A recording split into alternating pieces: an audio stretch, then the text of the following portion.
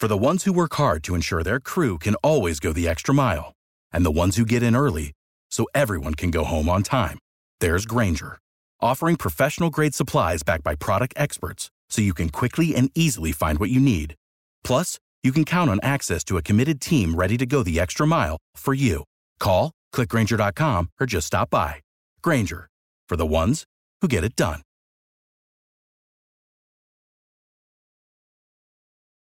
Every team, every topic, everywhere. This is Believe.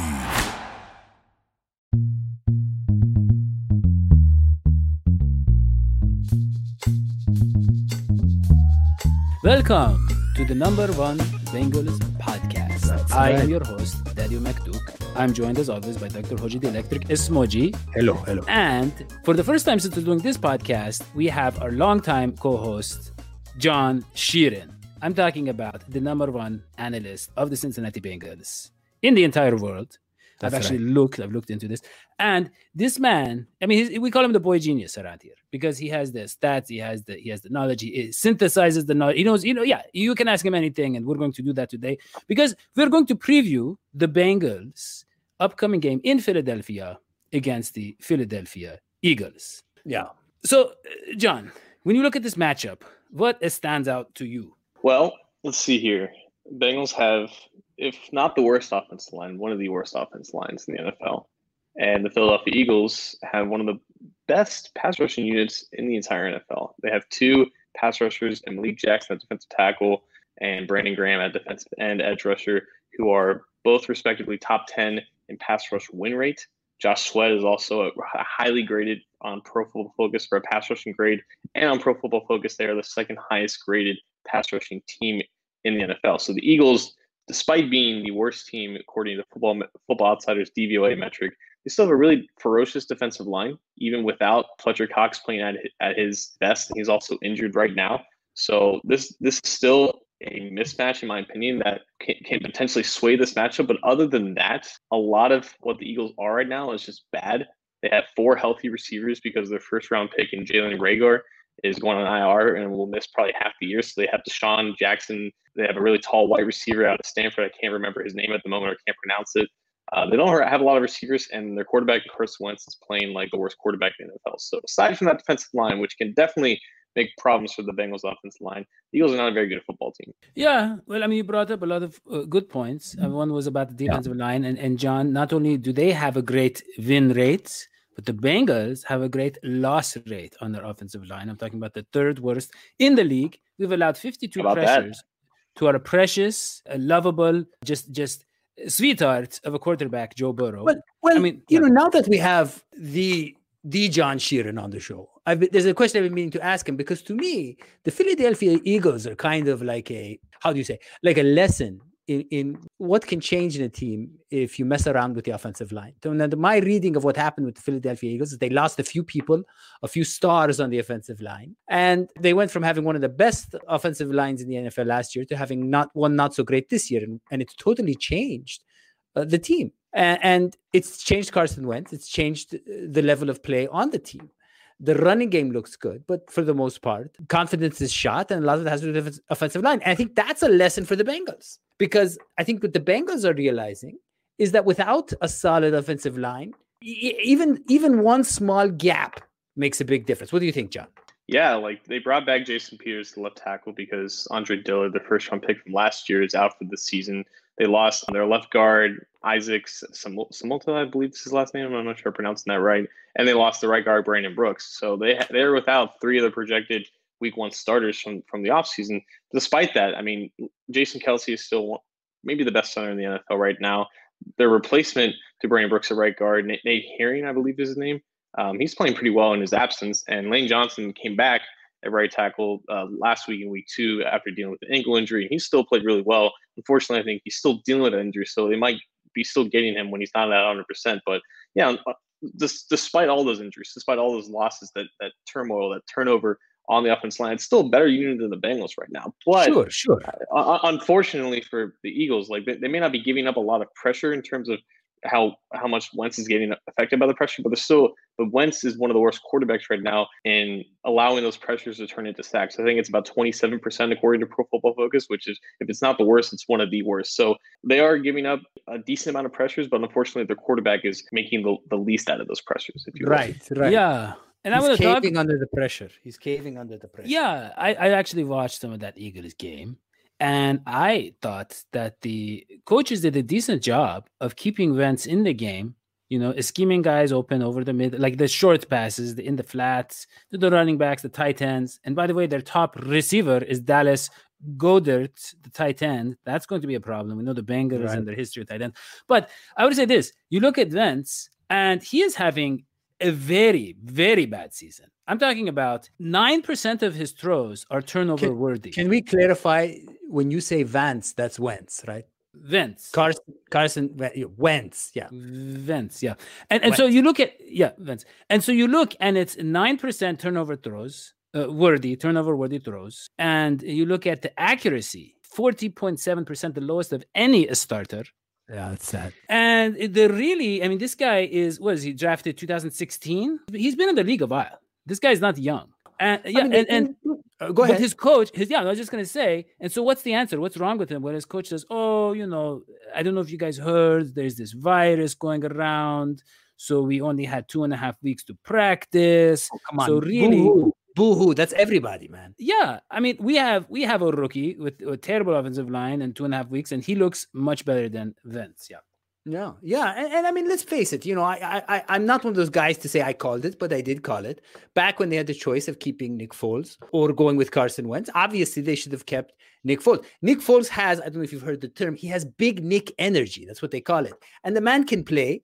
The man thrives under pressure, which I've always said was a big thing. And we saw that I've always said another guy who thrives under pressure is Derek Carr, and we've been seeing that recently too. So yeah, I think Wentz's head is not in the game. He's a better player than what we're seeing, but I wouldn't be surprised if you see a breakout performance by him tomorrow. And here's why. Because I think that in a lot of ways, sometimes the defense can energize the offense. And when I look at this Eagles defense, wow. They have the stars, Daddio. I don't know how much you know about this defense, but this Fletcher Cox guy, this Brandon Graham guy, they're amazing. I mean, these guys are pressuring quarterbacks like crazy. I would say that Cox is right up there with Aaron Donald in terms of talent. And the guy they got from the Steelers, Javon Hargrave, man. Yeah. These guys have stars. They've got electricity, and you know how I feel about electricity. And I think that the defense is going to put so much pressure on our faulty, shabby offensive line and our non-existent run game that I think it's going to give Carson Wentz time to discover himself again. He's going to be like Opie Taylor in the Andy Griffith show after he finds the fishing rod. He's going to be happy. He's going to be back to himself. I wouldn't be surprised if he has a breakout game on Sunday. Interesting. Well, who else is going to have a breakout game, because it's just that time, is AJ Green. And you look at AJ Green, and throughout his career, he's caught about 60% of his targets. Through 2 games this year, 36.3. And people say, oh, what's wrong with AJ Green? Look, the answer is very simple. The man has not had the opportunity to work with Joe Burrow. Those 2 scrimmages that take the place of the preseason. No, really. And you look at his air yards per target, 15.9. That's the highest on the Bengals, very high number. So he is still their number 1 deep threat. John Ross only like 17 yards through 2 games. So he's still the big playmaker. And, when I watch the Rams with Jared Goff carving up this Philadelphia Eagles secondary, I was like, wow, Joe Burrow is going to have some fun. That's my take. Offensive line aside, yeah. Let's talk about some of this controversy with our receiving core, because one thing that we saw this week was Auden Tate saying that he wants to get more passes coming to him. And then I don't know if you guys saw this, but today there was a very, how shall we say, reverse psychology kind of passive aggressive quote from Zach Taylor saying Auden Tate is a team player. Well, that's obvious what he's saying. Sometimes you tell someone, it's like when a kid, you're saying like Bobby doesn't love chocolate. It's because he loves chocolate so much you're trying to get him to stop eating the chocolate. He's saying Auden Tate should be a team player. I think what you're really seeing is the waning of AJ Green, his abilities, his predominance as the wide receiver and people trying to step up and take that place. And Auden Tate thinks he's the man. He thinks he can take that place, and that's fine. Maybe he's a pretty good receiver, but he's not. I mean, he's Auden Tate. He's okay. Yeah. I mean, John, I know you want to say something, and I want you to say it, but I also want you to tell me, is this also about the emergence of Mike Thomas? Well, I want to ask Hoji real quick, who's the only residing doctor on this panel. Is there something to be said about AJ Green playing 2 games in 5 days after not playing any games in over 600 days? Sure. But you watch those games, John. I watch those games. Is AJ Green great? Yes. But you can tell when someone has lost the edge a bit. Is AJ Green the same AJ Green of 2 years ago? He just doesn't look like it. I mean, and everybody's rusty. The whole team is rusty. The defense, the corners are rusty. That's fair. I think he's great. I don't think he's the greatest, which is what he was. He was the greatest in the NFL. I think we're going to find out a lot this week. I think going up against Casey Hayward 1 week and then Denzel Ward in a 5-day span, again, after not playing for so long, having to shake off that rust, it's rough. And I don't think any of us expected Green to look that bad, especially considering that he had a lot of training camp off because he was resting on that injury that he had, that hamstring injury that he had late in training camp. But I mean, this week he's facing Darius Slay and a bunch of other cornerbacks that I don't think anyone really knows on the Eagles. It's a great opportunity for him to bounce back. The last time the Bengals won on week 3 of a regular season was all the way back in 2015. They played the Ravens at Baltimore, and I think a lot of people remember that game for AJ Green going off, scoring 2 touchdowns, including the go-ahead touchdown late in that game. So I think there's a lot riding on this game for Green. I think it's a chance for him to show that he's not as washed as we all think that he is. But if he doesn't step up, I think then the questions can actually surface. Is this guy just not the same as he once was? And John, I mean, does he have to be the same as he once was? I mean, there is a transitional period where we have so many other talents now on the receiving core. Yeah, does AJ Green like have to be AJ? Does AJ Green have to be AJ Green? You got your Boyd, you got your Higgins, you got your Ross, you've got your Auden Tate. He wants to be that. He wants to be us to name him. So we will, Auden. Come on. You want to be Auden Tate? You got to be Auden Tate. You know, we've got all these other talents. And you know what? This is going to sound crazy. But I think I saw a tweet from John about the fact that Mixon on the short passes has a lot of talent there, catching talent. I mean, you know, we got a lot of options now for Joey Joe. So but you're underrating what AJ Green can be. None of those guys can carry you whenever you need a big play. You just lob it up there, double coverage, triple coverage. You guys are underestimating what that means for a guy like Joe Burrow. You're not taking into account what he tried that. Wins. He tried and you know that. the thing is Joe Burrow. You guys love Joe Burrow, right? And everybody loves Joe Burrow. Yeah, exactly. And you appreciate what he says, and you know he's an honest, good, upright human being. Here's what he said: I missed some throws to AJ again. I'm just going to have to fix that. I can't keep missing throws to AJ when he gets open like he does.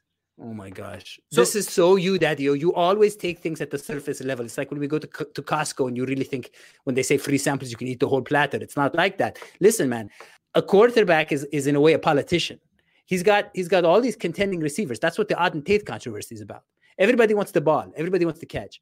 And you're dealing with a veteran who used to be the leader of the team, who's AJ Green. You're going to say something nice like that, blame yourself for his mistakes. But we saw him lob the ball to AJ. We saw AJ mess up a few times. It wasn't the old AJ, man. Yeah, but I pointed out this last show, and I'll say it again.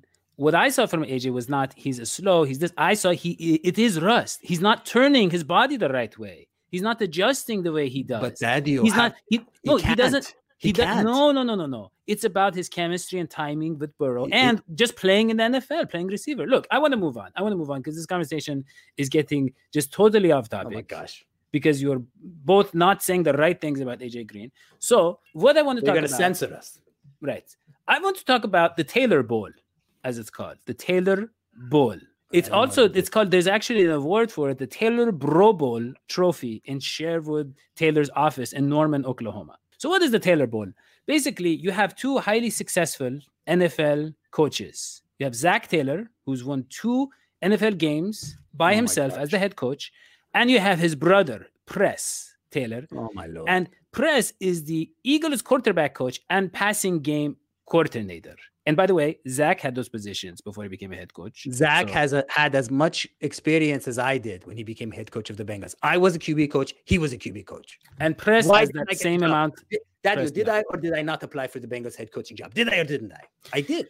You did. And actually, Mike Brown wrote you a very nice letter, and he said, thank you for your fandom. He didn't get that you were applying for the job. He thought, but he thought that it was just a fan. Right. But, so John, I mean, really, this is a big deal because, go ahead. Like, I mean, you guys are the brothers here. Like, would it be a big deal to coach against your brother? Because apparently, according to Zach, it's not. Well, John, that is a little racist. I mean, we're from the same village. That doesn't make us brothers, but it's okay. It's okay, yeah. One of the weird things, John, one of the interesting things, speaking about race, one of the interesting things about Village Island is that Daddy and I, our little parts of Village Island are 1 mile apart. You can walk from my section to his section, and yet he's white. He qualified. He's called white, and I'm not white. He's got the white privilege. Okay. Look. They are close, but they are worlds apart in terms of just culture and basic necessities and lifestyle. See that, John? John. I mean, really, you think about the city of brotherly love, and you think of the two Philadelphia. Right. And you think of these two brothers clashing and they said they're not talking to each other this week. And you got to think that Zach Taylor, the guy, is feeling the pressure now. You got to think as a coach, he's feeling this pressure playing against his brother, losing a bunch of close games. I mean, how is that going to affect his coaching ability? It's not, man. John, he asked you, but I just wanted to say that I don't think it has any effect. Yeah, 0-2 is 0-2. And 0-3 is 0-3. 0-3 is 0-3. And that's what we're going to do. All it is. Yeah. I second that emotion. Yeah. John, let me ask you a question because you're not on the show as often nowadays, and I've been meaning to ask you this. Honest from the heart, Zach Taylor comes out of the season with, let's say, 2, 3, 4 wins. 4 wins tops. Is his job on the line, yes or no? No. See, and doesn't that bother you? Not exactly, because this year wasn't going to matter anyways. I know it's blasphemy around here, but it doesn't. Okay. So, I don't know how they can bring him back if they pick first overall again. But they probably will, regardless. Knowing the Bengals, they will. Which is, I guess, 1 more year is probably fine. But if this happens next year too, come on, man. I mean, you got to maybe you bring in the press. They gave Marvin. I don't want Marvin Lewis 2.0. I don't want to just keep giving him chances, man. Yeah. I want the Bengals to be more like. I mean, I want Daddy's comments on this. Like, if Taylor is, I guess, fired, like, how is that transition? Like, how is he going to give up that power when it's already been bestowed upon him? Even if he doesn't think like he should give up that seat, Yeah, well, there's a lot of complications with any job. A lot of people have fraudulent ways of submitting their opinions. There's a lot of you have to reassess and evaluate who made the decision, what decision they made, how legitimate it is. Because that's really what it comes down to. So sometimes you need alternative approaches to deciding whether someone is employed or not. That's what I would say. Yeah. So that's it. So for Dr. Hoji the Electric Ismoji, I'm Daddy McDuke. Don't forget to subscribe, leave a 5-star review on iTunes or whatever. Yeah. That is all we have for this show. We will see you next time. So long. Sweet vibes.